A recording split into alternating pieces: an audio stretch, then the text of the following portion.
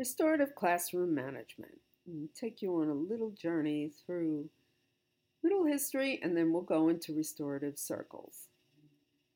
Democratic classroom theorists such as Alfie Kohn were considered a bit radical in the 1990s, but they let the dogs out in terms of wild imagination of what a classroom environment could potentially be. Although Kohn was seen as the bad boy of classroom management, along with his out of the box approaches to instruction, such as not giving homework for elementary school students, there were popular authors who had similar ideas, such as Kerwin, Mendler, and Mendler. Those theorists proposed that students make rules together, sign social contracts with teachers, and be held accountable for their own behavior. In fact, the idea of accountability for behavior did survive in spite of the harsh disciplinary practices of the 1990s. Those disciplinary practices born of zero tolerance were about top down. Those included more punitive measures and exclusionary measures to, in essence, prevent disciplinary problems and scare students into not misbehaving. This ran counter to all of the psychological theorists and behavioral and cognitive psychologists who laid the groundwork before us, such as Alfred Adler, Rudolf Dreikurs, and Albert Bandura. This was no means a surprise.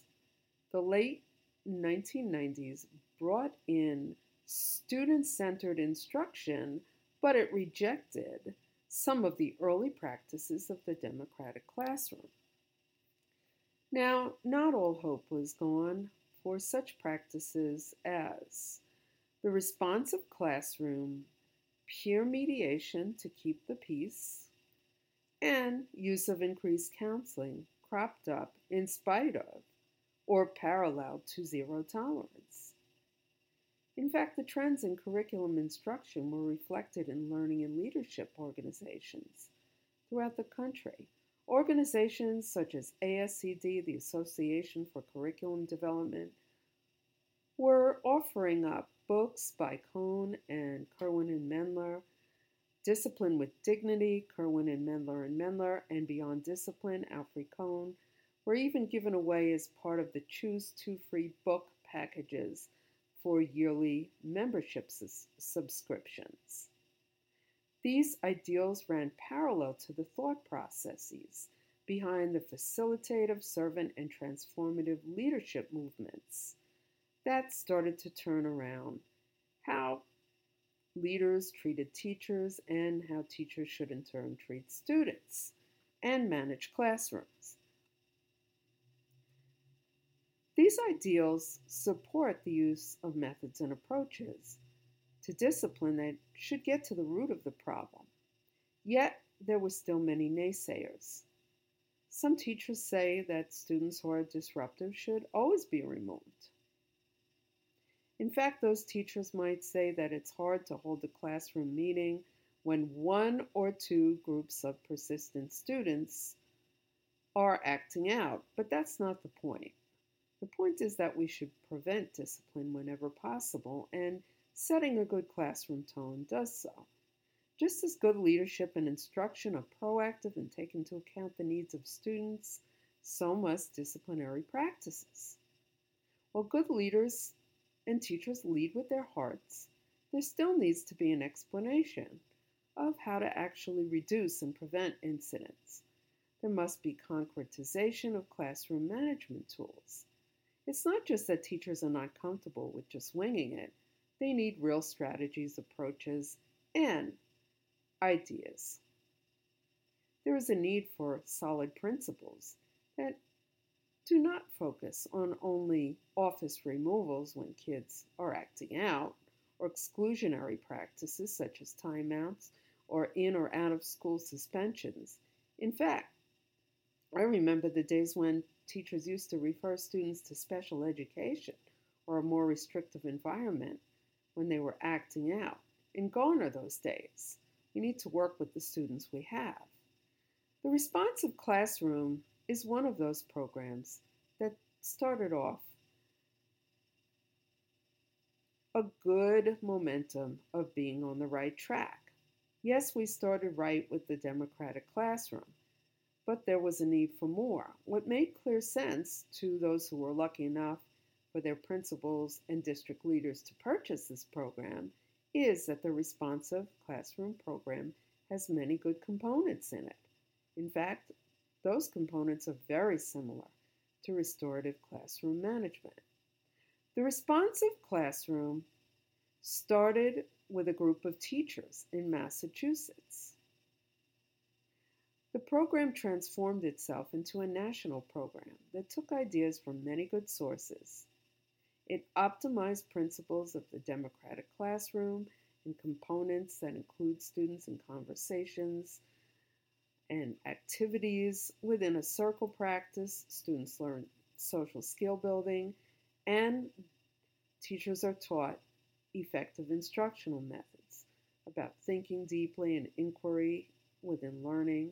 The responsive classroom approach is a good option, but it involves training and a formalized buy in. All teachers in your school must buy into it.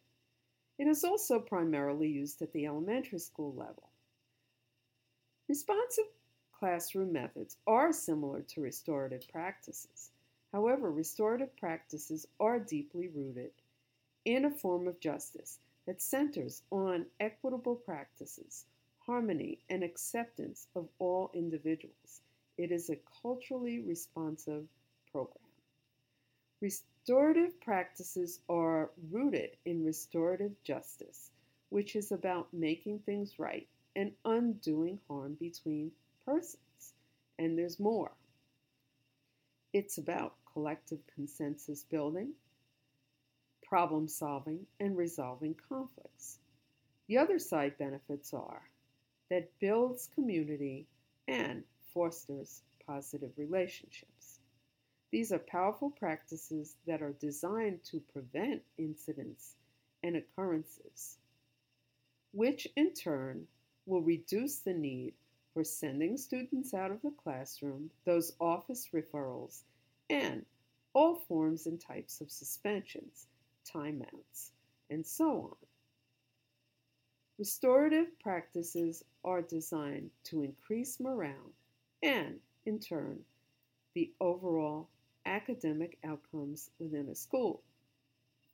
Restorative circle practices came to the forefront of school discipline within behavior management programs and classroom management programs, but they are very unique. Some think that these practices are just for turning around those students who would not be willing or ready for a transformation with use of traditional disciplinary practices. But restorative practices are very flexible and can be used for all students. These practices are rooted in peacemaking and peacekeeping, and they're becoming more solid as teachers are able to transform these practices within their classroom. The intention of restorative circle processes is to bring people together to resolve conflicts, to solve problems, to resolve differences, and for the deeper purposes of creating a value systems together. The use of circles has evolved in every culture. Wachtel T. and Costello, 2010.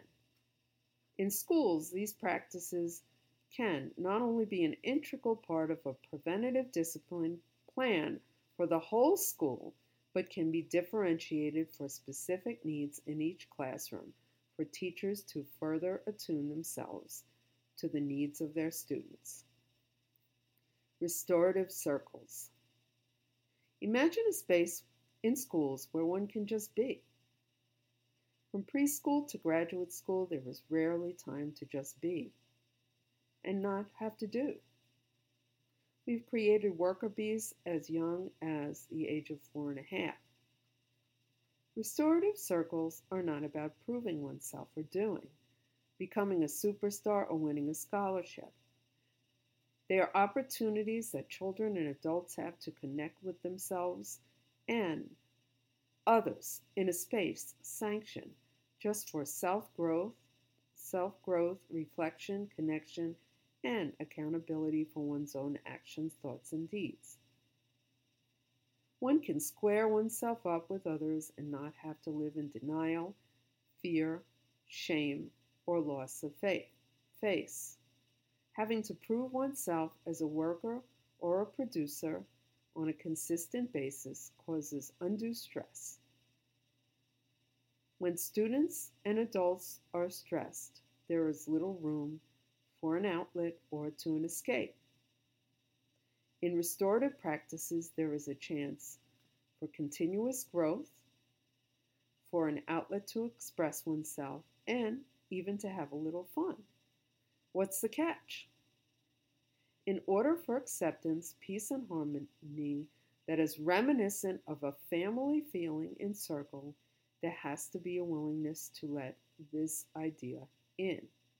There has to be a willingness to let go, to want change, and to feel that change can be had. There needs to be a sense of wholeheartedness. And I'm quoting Brene Brown. And she talks about wholeheartedness in her books and how it's a feeling of wanting to do right, wanting to be, and wanting to just feel good about oneself and others. It's about intentions. The dynamics in the circle are based on being rather than doing, but one has to participate. There are no labels in the circle. One is not labeled as smart or not smart within the context of the circle. We are all equals in the circle.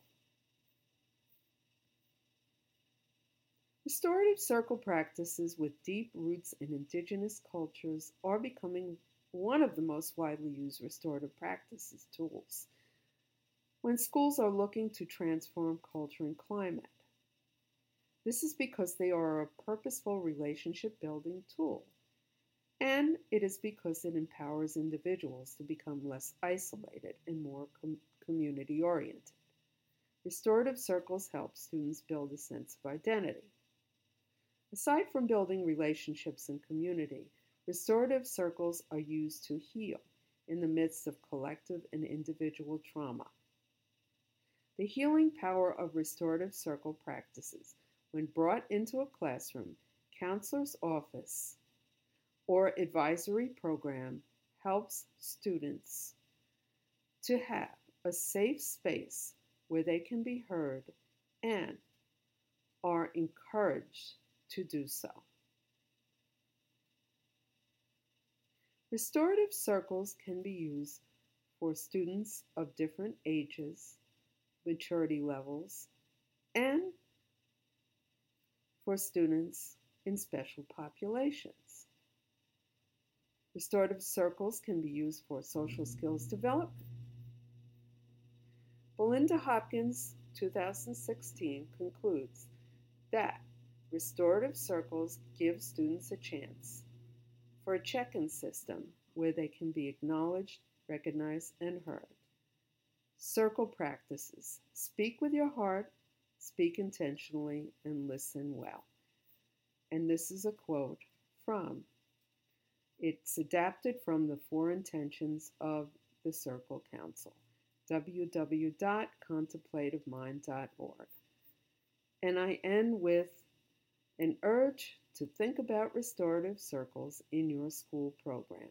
And I'll talk more about this. This is Cultivating Classroom Management.